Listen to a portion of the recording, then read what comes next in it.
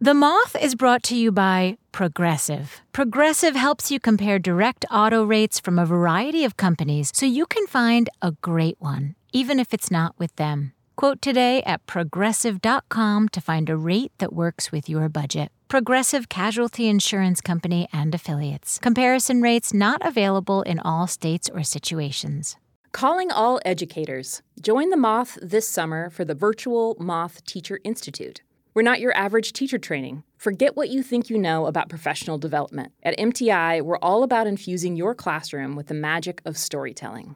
MTI is for 5th to 12th grade teachers, whether you're looking to fine-tune your strategies or you're a curious newcomer eager to learn more about Moth storytelling. Picture this, a new community of teachers all over the country. Vibrant discussions, engaging activities, live storytelling shows, access to Moth curriculum, and so much more. This summer, MTI will take place from August 5th to the 9th.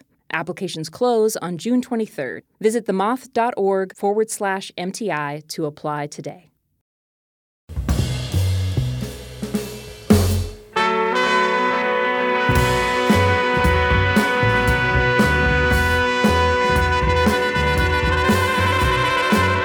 From PRX, this is the Moth Radio Hour. I'm your host, Jenifer Hixson.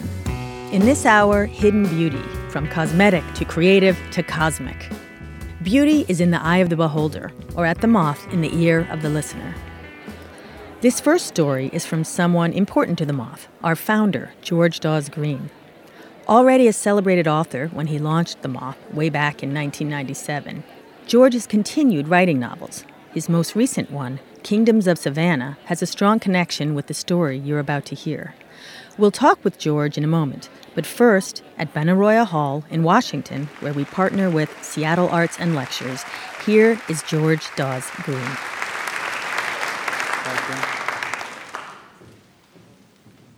There's a town called Surrency in the backwoods of Georgia, about an hour inland from Brunswick, where I grew up. And Surrency is just a Baptist church and a holiness church and a gas station. But it was kind of famous in South Georgia because Surrency had 2 flashing lights about 2 blocks apart. So if you were driving at night on Route 341, about 10 miles out of Surrency, you'd start to see this blinking. Blink, blink, blink.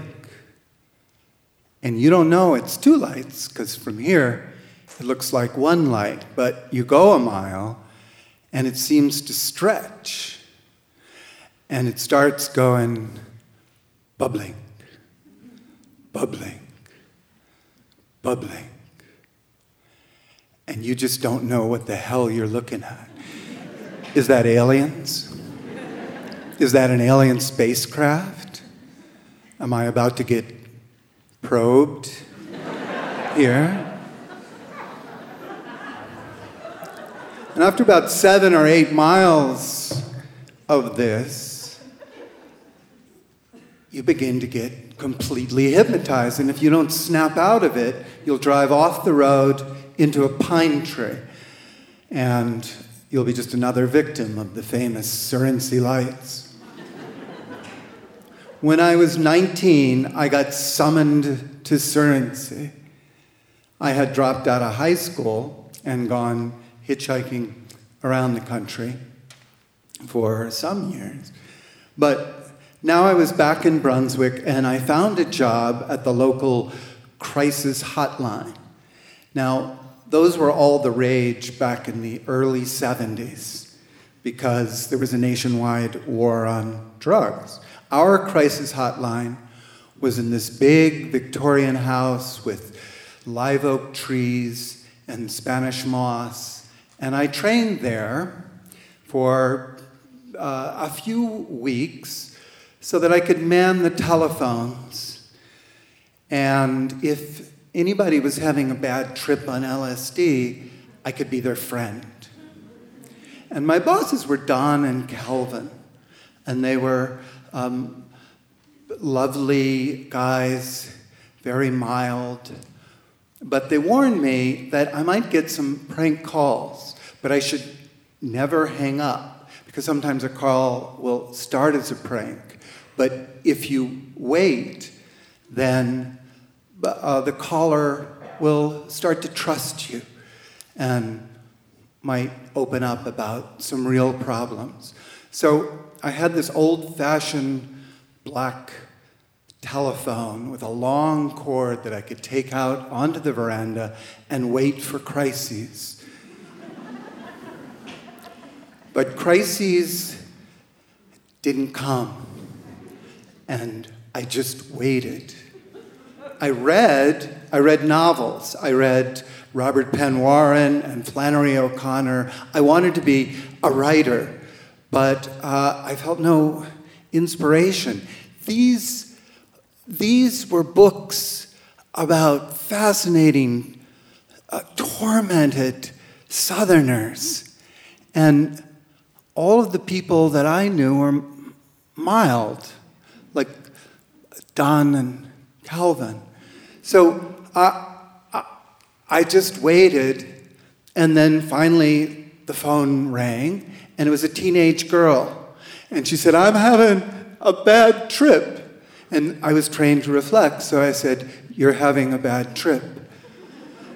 And she said, "Because there's elves in here." And I could hear people in the background going, and I said, there's elves. And she said, "Yeah, and they're laughing at my shoes." And I said, "They're laughing at your shoes." And she said, because I got them at JCPenney's in the mall, and they're ugly. And she hung up. But about 3 nights later, she called again. I'll call her Tara. Tara was 17, and she was a high school dropout, like I was. And she lived with her grandmother, and she called night after night. No crisis. She'd just say, "Hello, my therapist," mocking the whole therapy thing. And then she'd talk. She'd complain about boredom. She'd complain about her grandmother. She'd complain about my accent. She'd say, "Well, how come you don't sound like you're from around here?" And I said, "Well, I hadn't moved to Brunswick till I was 12. She said, "Are you really going to be a therapist?" I said, "I hope not." I said, "I wanted to be a writer." She said she never read books herself, but she loved stories. And so I told her the story of this Walker Percy novel that I was reading, The Moviegoer, and she seemed to like that. She even came by the big Victorian house one night. The doorbell rang, and I opened, and there she was, with these long red ringlets and kind of an angular face. And she said, "Hello, my therapist." And I had to tell her that we weren't allowed to have in-person visits.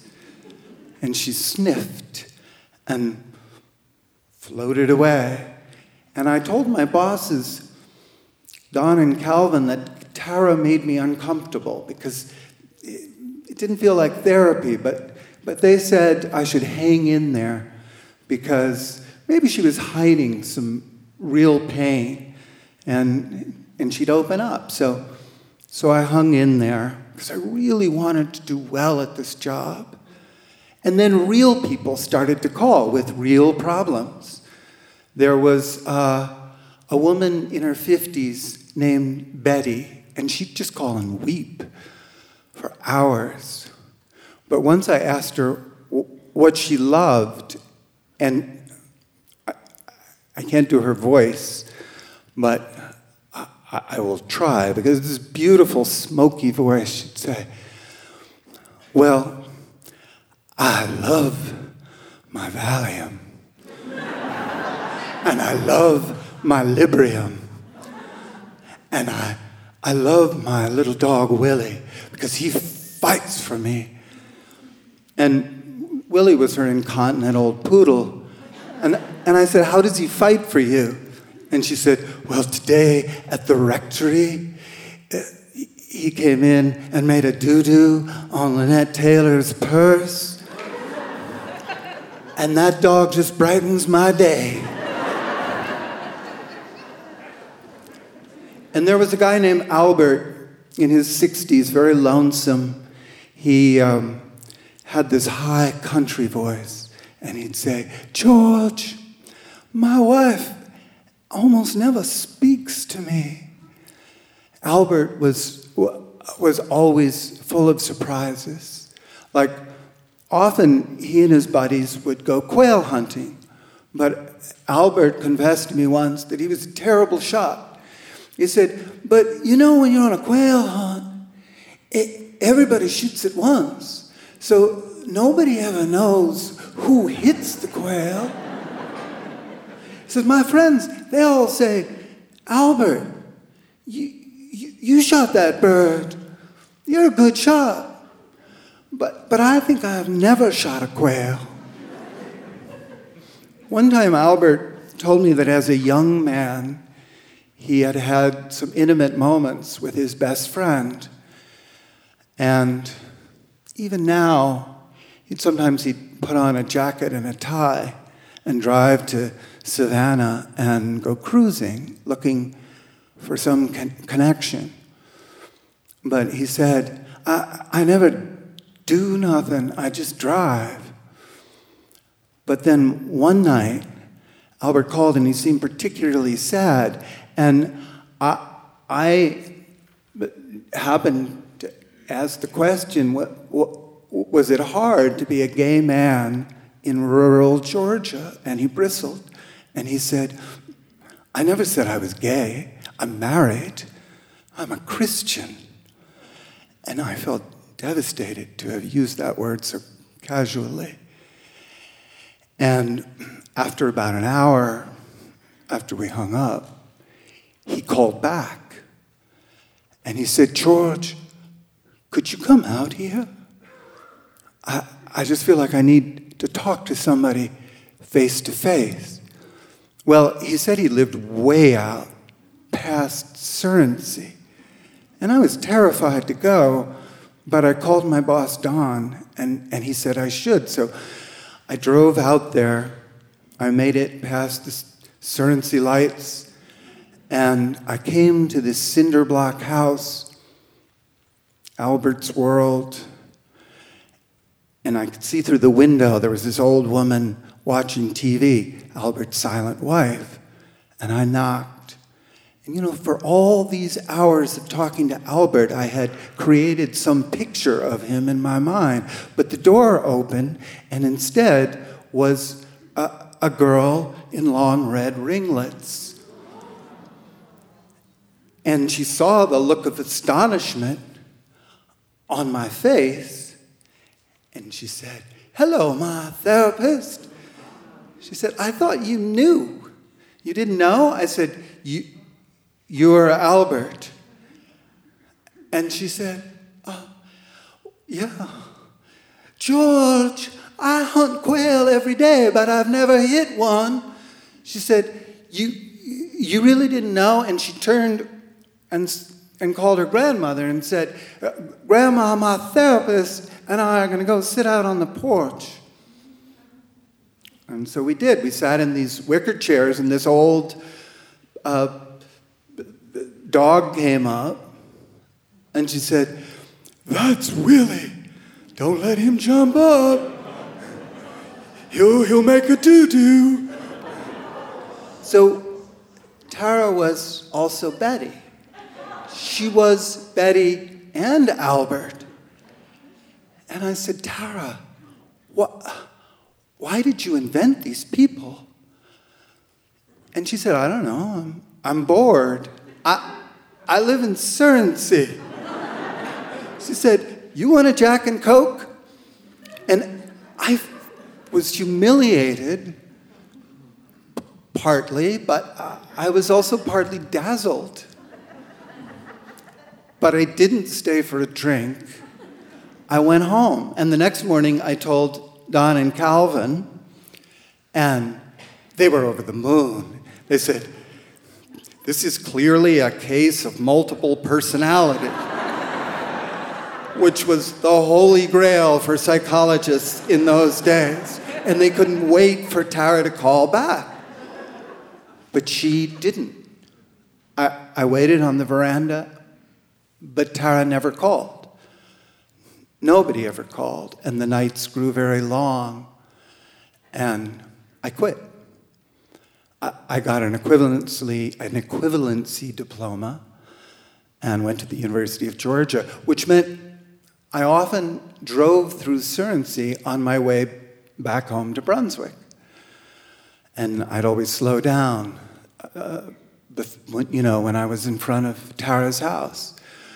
But I never saw her. But once, years later, I was approaching the Surrey lights, and there was this weird glow on the right side of the road.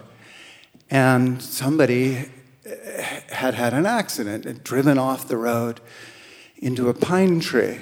And there were other cars pulled over, and the police were on their way. But as I drove past, I could glimpse the driver, and he had a jacket and a tie, and he was a small, elderly man. And I had a flash of, is this Albert?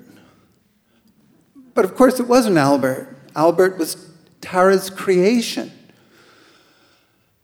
She was such a powerful storyteller. And even now, when I write, I hear your voices, your character, something you did that freed me to create. And I hope that you got out of Surrey, and I hope you're not bored anymore, and I hope you don't hate me for calling you Tara. I know you'd have come up with something much better. You'd have found something perfect.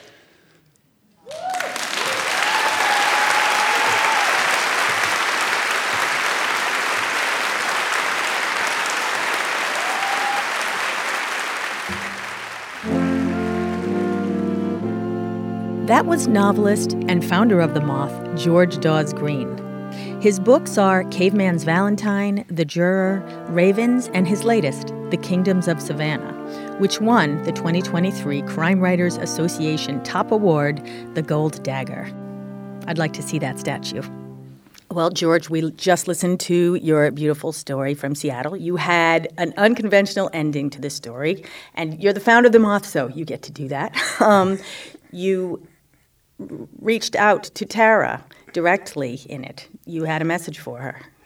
Yes. I mean, her real name isn't Tara, but I haven't seen that girl for 50 years. But I always hope that I'll run into her, and so I think, well, somebody will know Tara, or she'll be listening to this. And if you're out there, Tara, again, I'm sorry I call you Tara, but you know who you are, and I would love to see you again. And Tara's especially important because in your book, The Kingdoms of Savannah, she's fictionalized. I kept imagining over the years what would Tara have become. And so a few years ago, it came to me that Tara might well have gone to Savannah, and she could do any accent in the world, so she could easily persuade Savannahans that she was an 8th-generation Savannah. And in my book, she becomes the doyen of Savannah society. And she has a detective agency, and she inveigles all of her dysfunctional family, her adult children, to come in and help her with the detective agency. And the story is about her, it's a thriller, it's a contemporary thriller, but it's about stories and Savannah stories and how the stories of Savannah and Georgia really shape that area of the world. Tara, look what you inspired. And Tara also, to be honest, those stories in some way inspired the founding of the Moth, because I remember the night that it was revealed to me that Tara had made up all of those characters. And I can just remember that sense of the power of these Savannah stories. And it was right around that time. It was not long after I worked at Patterns at that hotline. But there was something about Georgia, I guess because there was nothing to do. So I guess that's why we were able to gather on porches and just listen to full stories. But it absolutely, there's that. And there are other elements to living in the South. There's that sort of Southern Gothic strain, which comes into the most casual personal stories. And so I do think that the stories of Savannah were so vivid that years later, I was living in New York and missing those slow-drawled stories and going to cocktail parties. And, there's always these vultures who will interrupt every conversation after 10 seconds. And not because they are particularly rude or interruptive, it's just the way of life in New York. And so I think one of the keys to the Moth was my thought that we needed to just shut everybody up and let people tell full, 10, 12-minute stories. And here we are 25 years later. 25 years later. That was the founder of the Moth and novelist George Dawes Green. Tara, whatever your real name is, I hope you recognize yourself in the story and reach out.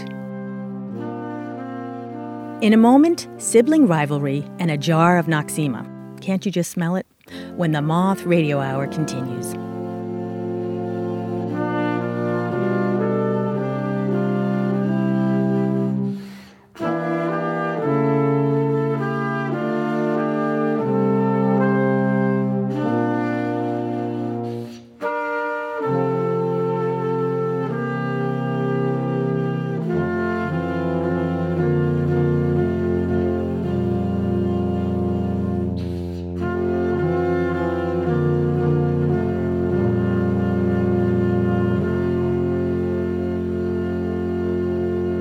The Moth Radio Hour is produced by Atlantic Public Media in Woods Hole, Massachusetts, and presented by the Public Radio Exchange, prx.org.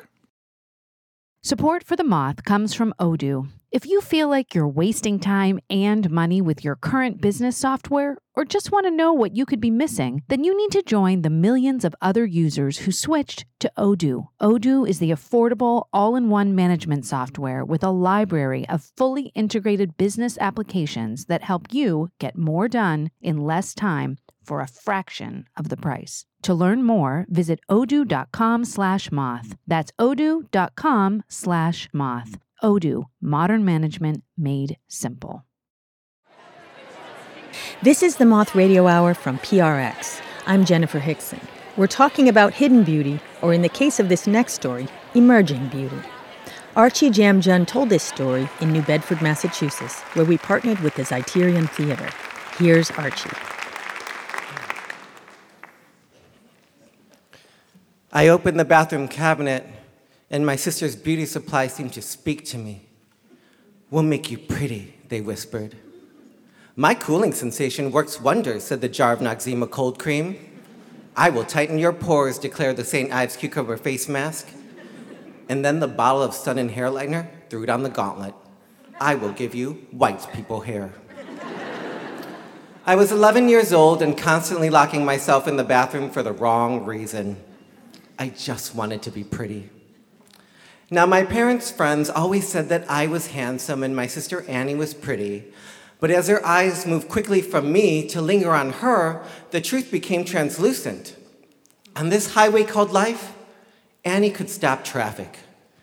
And if I didn't figure it out, I would get run over. My sister's beauty allowed her to attend Barbizon, a modeling school in downtown Chicago, attended by 12 other girls. On Saturday afternoons, they would practice essential life lessons like how to walk down a runway and take off a jacket at the same time. As I sat in the corner with my mom, I just seethed with envy. See, I had seen George Michael's music video for Freedom, which featured real supermodels walking down a real runway, and I had practiced in our basement, and I knew I could outwalk all those girls. But even at our temple, my sister was the star. When they put on a production of Menorah, the Thai story of creation, they cast Annie as the lead angel. I had to play monkey number 3.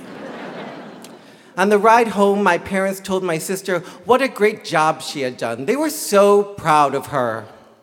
And I crossed my arms and crunched myself into the back seat. I stared out the window at the moon and stars, wondering what I would have to do to get out of her shadow. I remember my mom turning back and looking at me. Archie, why do you look so sad? Oh, that's Archie, my dad started. He see the moon and the stars and he think about science, just like his dad. These people did not know me. These people just saw their young Asian son and figured I would be good at things like math and science, the academic roadmaps for nerds. I was not a nerd. I had Zach Morris Saved by the Bell hair. I was pretty. I would be a star, like my sister. And I had a plan. Step 1, go into the bathroom, lock the door. Step 2, take my sister's jar of Noxzema and lather it all over my face until its camphor, eucalyptus, and menthol made it feel like a cough drop. Step 3, take the St. Ives cucumber face mask and apply it evenly and slowly so it came off in one sheath instead of dozens of flakes. Step 4, pump in that sun and hair lightener, because in the 90s, nothing made an Asian person look cooler than orange hair. Step 5, think about Keanu Reeves. In 1991, Keanu Reeves starred in the mega hit blockbuster music video Rush Rush by Paula Abdul. It was a remake of the classic film Rebel Without a Cause, and I often imagined that I was Paula and Keanu was my rebel. But one day, as I sat on the bathroom counter, engaged in my beauty routine, I must have forgot step 1, because the door busted open, and there was my sister, Annie. She took one look at me playing with her stuff, and she was like, "Oh my God, you need to stop. And don't you know, these things are for girls only?" I grabbed the jar of Noxzema. It does not say for girls anywhere on this product. It doesn't have to. Why can't you just be like other brothers? What is wrong with you? Do you want to use my maxi pads too? Annie, I will use whatever I want. It is my bathroom too. And then I pushed past her. In those days, however, my sister was so much stronger. She grabbed me by my t-shirt and flung me into the wall. She drew back her hand and clawed 3 marks onto the side of my face. Like Nancy Kerrigan after the attack on her knee, I fell to the ground screaming, "Why? Not only would these marks forestall my plans for beauty, I would have to explain them to the kids at school, where rumor had it I might be gay.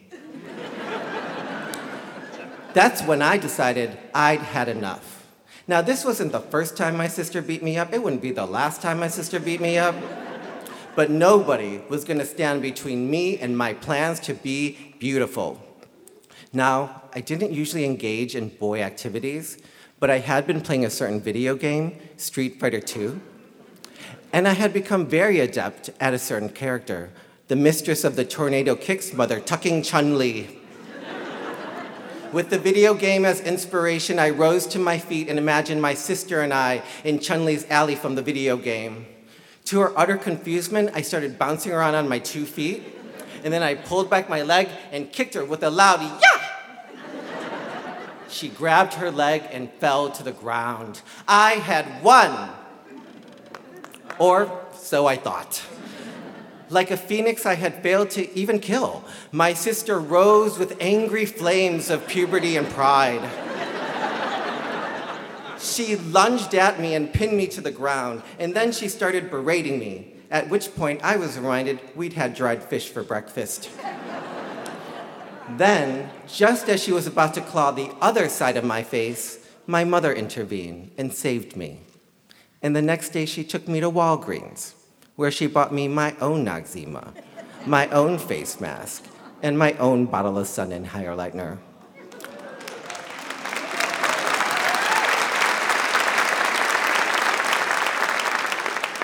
Why did my mother do this, you ask?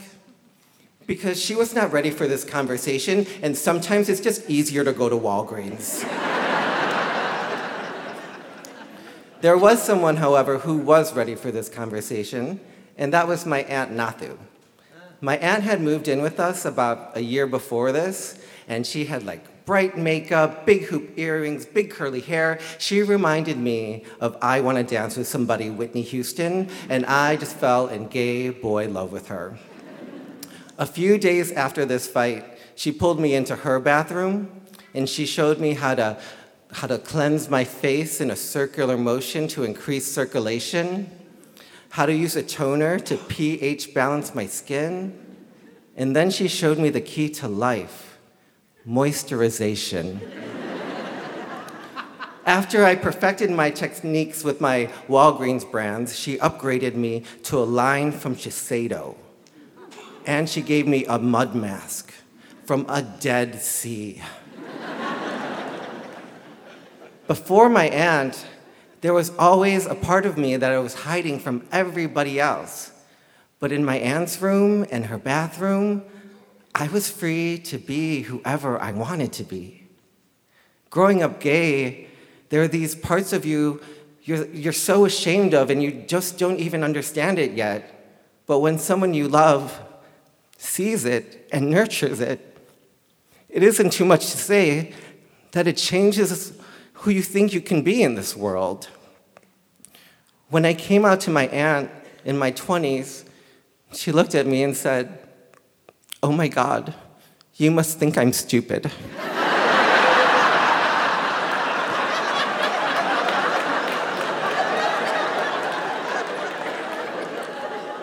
And today, my sister is a Northwestern graduate and academic head of her department. What a frickin' nerd. And I have an MFA, which means my career is on a journey. I love where it's been, but I have no idea where it's going. But today, I walk with my head held high and a proud swish in my hips, just like my aunt taught me, because today, I truly believe I am beautiful. Thank you.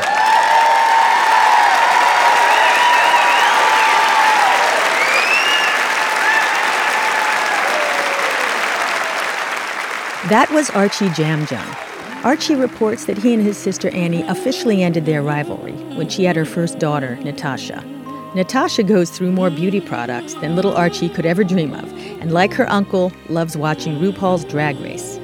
Archie is the co-curator of outspoken LBGTQ stories at Sidetrack in Chicago. And for the record, Archie is beautiful, and you can see for yourself on our Radio Extras page at themoth.org.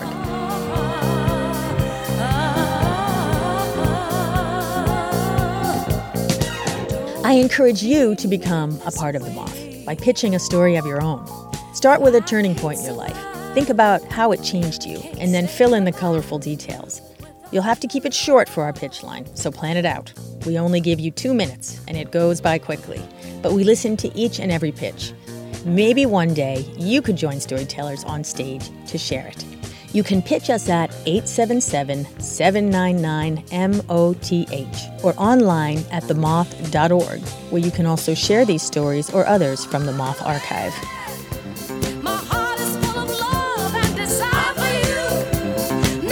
Down and do what you gotta do.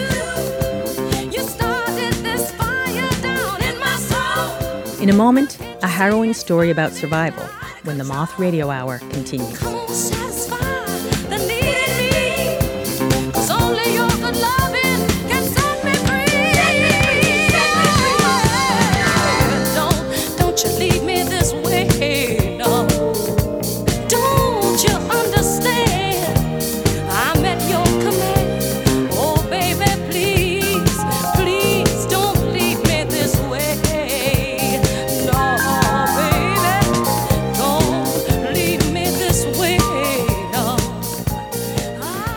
The Moth Radio Hour is produced by Atlantic Public Media in Woods Hole, Massachusetts, and presented by the Public Radio Exchange, prx.org.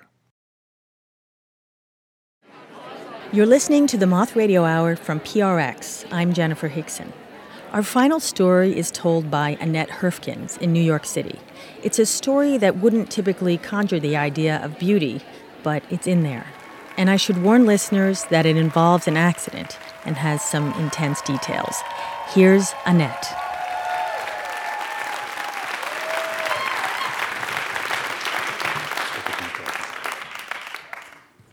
November 14, 1992. We were on top of the world, my fiancé and I. Both investment bankers. We were going on a romantic getaway to the beaches of Nha Trang, Vietnam, South China Sea. We were 13 years together, Pasha and I, college sweethearts. We boarded a small plane with 31 passengers and 5 crew. Too small for me. I'm very claustrophobic. And he had to convince me to get in. It's only 55 minutes. It's the only way to get there. I sit down, pounding hard, counting the minutes. And the 50th minute, the plane makes this giant drop. Now Pasha looks at me scared. So this I don't like, he says. I said, don't worry, it's just in their pocket. But then another drop. People are screaming. He reached for my hand. I reach for his. Everything goes black. I wake up to chaos. And the eerie sounds of the jungle. One moment, roaring motors, next, this jungle. I can see the growth through the front of your fuselage. The cockpit has broken off. I'm stuck under a seat with a dead man in it, as it turns out, when I push it off me. Left to me, I see Pasha, still strapped in his seat. He has a sweet smile on his face, but he's dead. I must have gone into shock, because my next memory is a little bit down the mountain, out on the jungle floor, on 1,000 little twigs. I check my legs. They seem broken, big, gaping wounds. I can see I see the bone of my shin, blue bone, and the flesh curling around like a biology book. And the insects are having a ball. I didn't know it then, but I only knew my pain. But I had 16 broken bones. My jaw was loose, and a collapsed lung. And behind me was Pasha. Pasha, my rock, my love, my life. Pasha is, don't think of Pasha. Don't look back. I look around. There are more people on the mountain slope, scattered around. Some are gone, some are moaning. But the man next to me is speaking, in English even.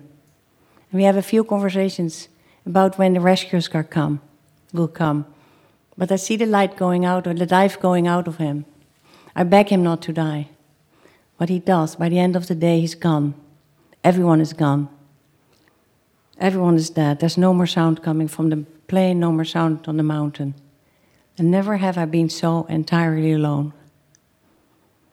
And thirsty, so thirsty. So I begin to panic.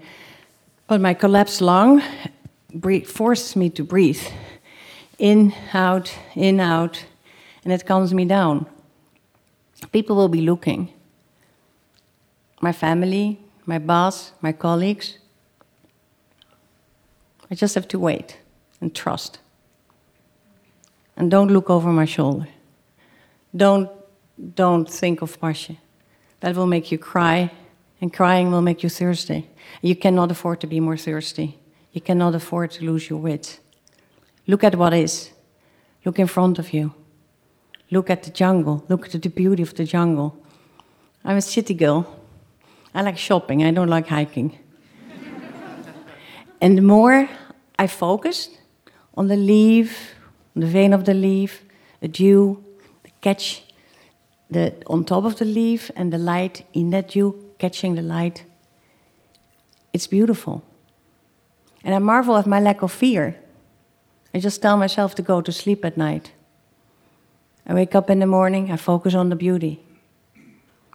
And I keep track of time by glancing at the watch now and then of the dead man next to me. But then I glance and I see what's coming out of his eye. It's moving. It's a maggot. That smell, I just have to move. I have to move. So I just move on my elbows and I drag along my broken bones. That's all I can do. And I move past the dead man and past a few more dead people. I snatch a bag from a dead girl. And I settle in a more open area where I can see the sky, and probably they could see me if they actually were looking. I opened the bag. I found a rain poncho, bright blue. I put it on. Keeps me warm. Why am I so cold? It's supposed to be hot here. I'm so cold and so thirsty. But hey, it starts raining. I can hold up the poncho and I can just catch the rain. And I see it filling up with water and I get to sip it up. And those sips of water is better than the best champagne. And that's how I kept myself alive. And by focusing on the beauty. And it became more radiant. And by day 6, I did not find the pain anymore. I was just one with this jungle, one with this process of rebirth and decay. And I was like on some loving wavelength. I had love for the whole world, for everyone. I would not mind staying in forever. But then I see a man. A man? He's dressed in orange. He's framed by the jungle growth. And he looks at me. And he gets me out of my state of mind, right back to earth, in my body, in the pain. And I just think I have to make this decision, I have to get out of here. My family, they don't even know that I'm here. They will never know that I've been here. And I start looking for my voice. Hello? Can you help me?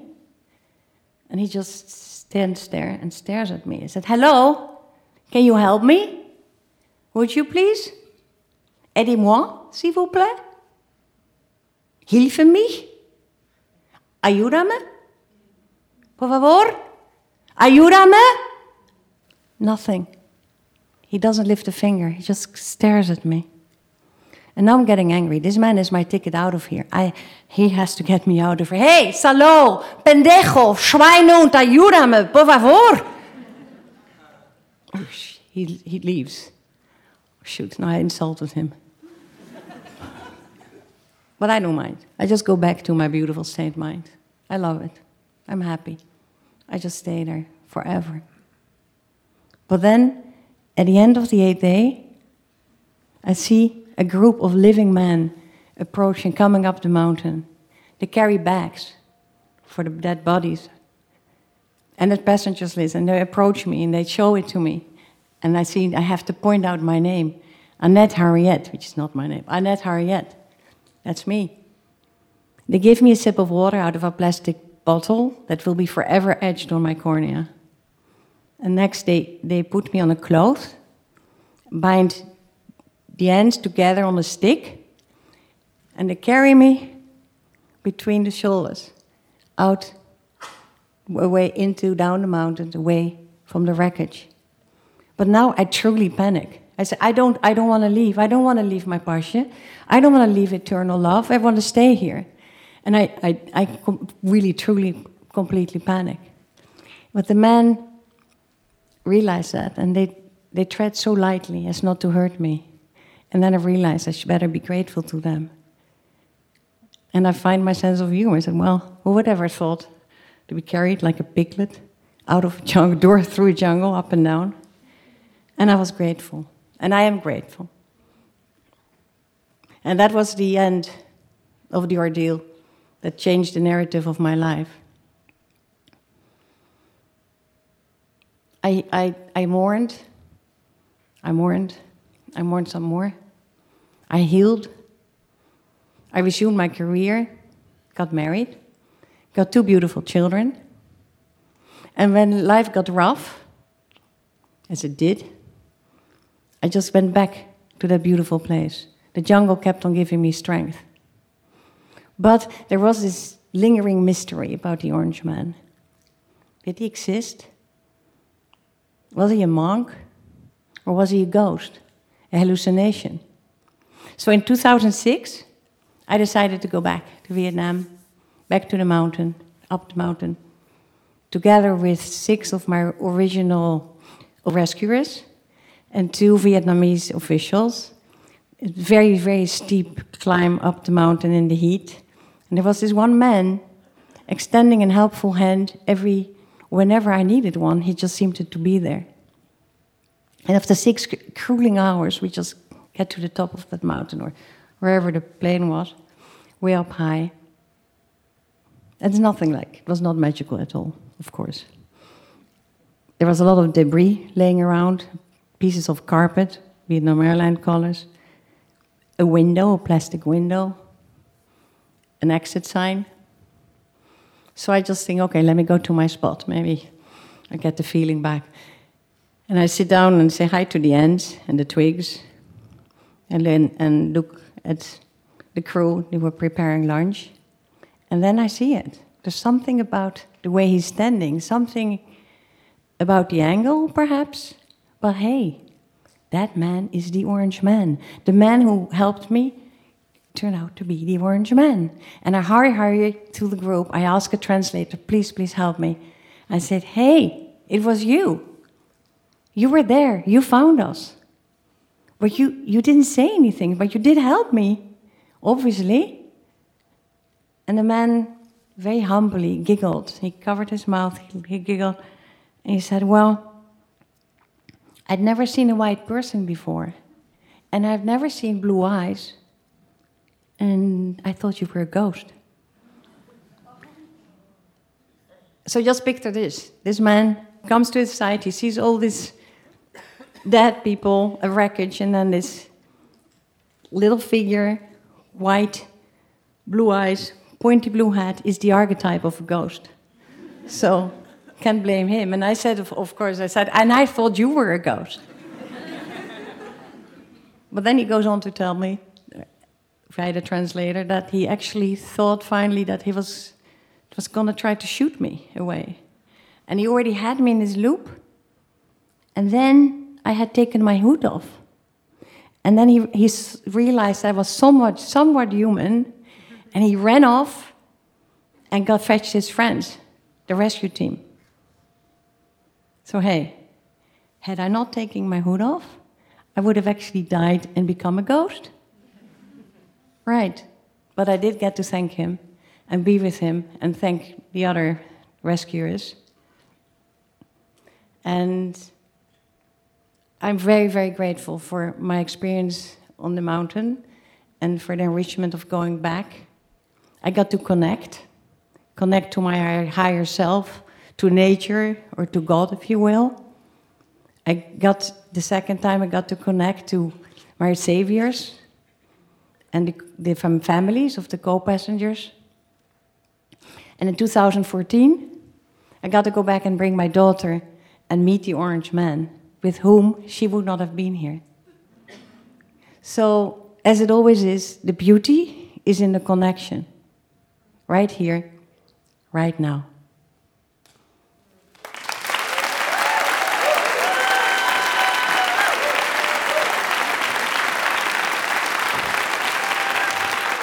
That was Annette Herfkens. Annette was raised in the Netherlands, where she studied law and economics and met her fiancé, Pasha. After the accident, she went back to work and became a managing director at Banco Santander. Her book, Turbulence, details her life before and after the accident and her lasting ability to find beauty in even the most dire situations. She's eternally grateful to the Orange Man and all her rescuers, and thinks often of Pasha and all the other passengers who lost their lives on the mountain that day. To see a picture of Annette and Pasha and one of the Orange Man, his name is Kou Van Han, visit themoth.org.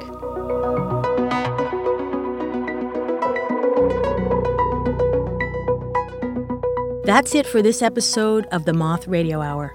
I'd like to thank all of the storytellers in this hour, each celebrating beauty in their own way. We hope you'll join us next time.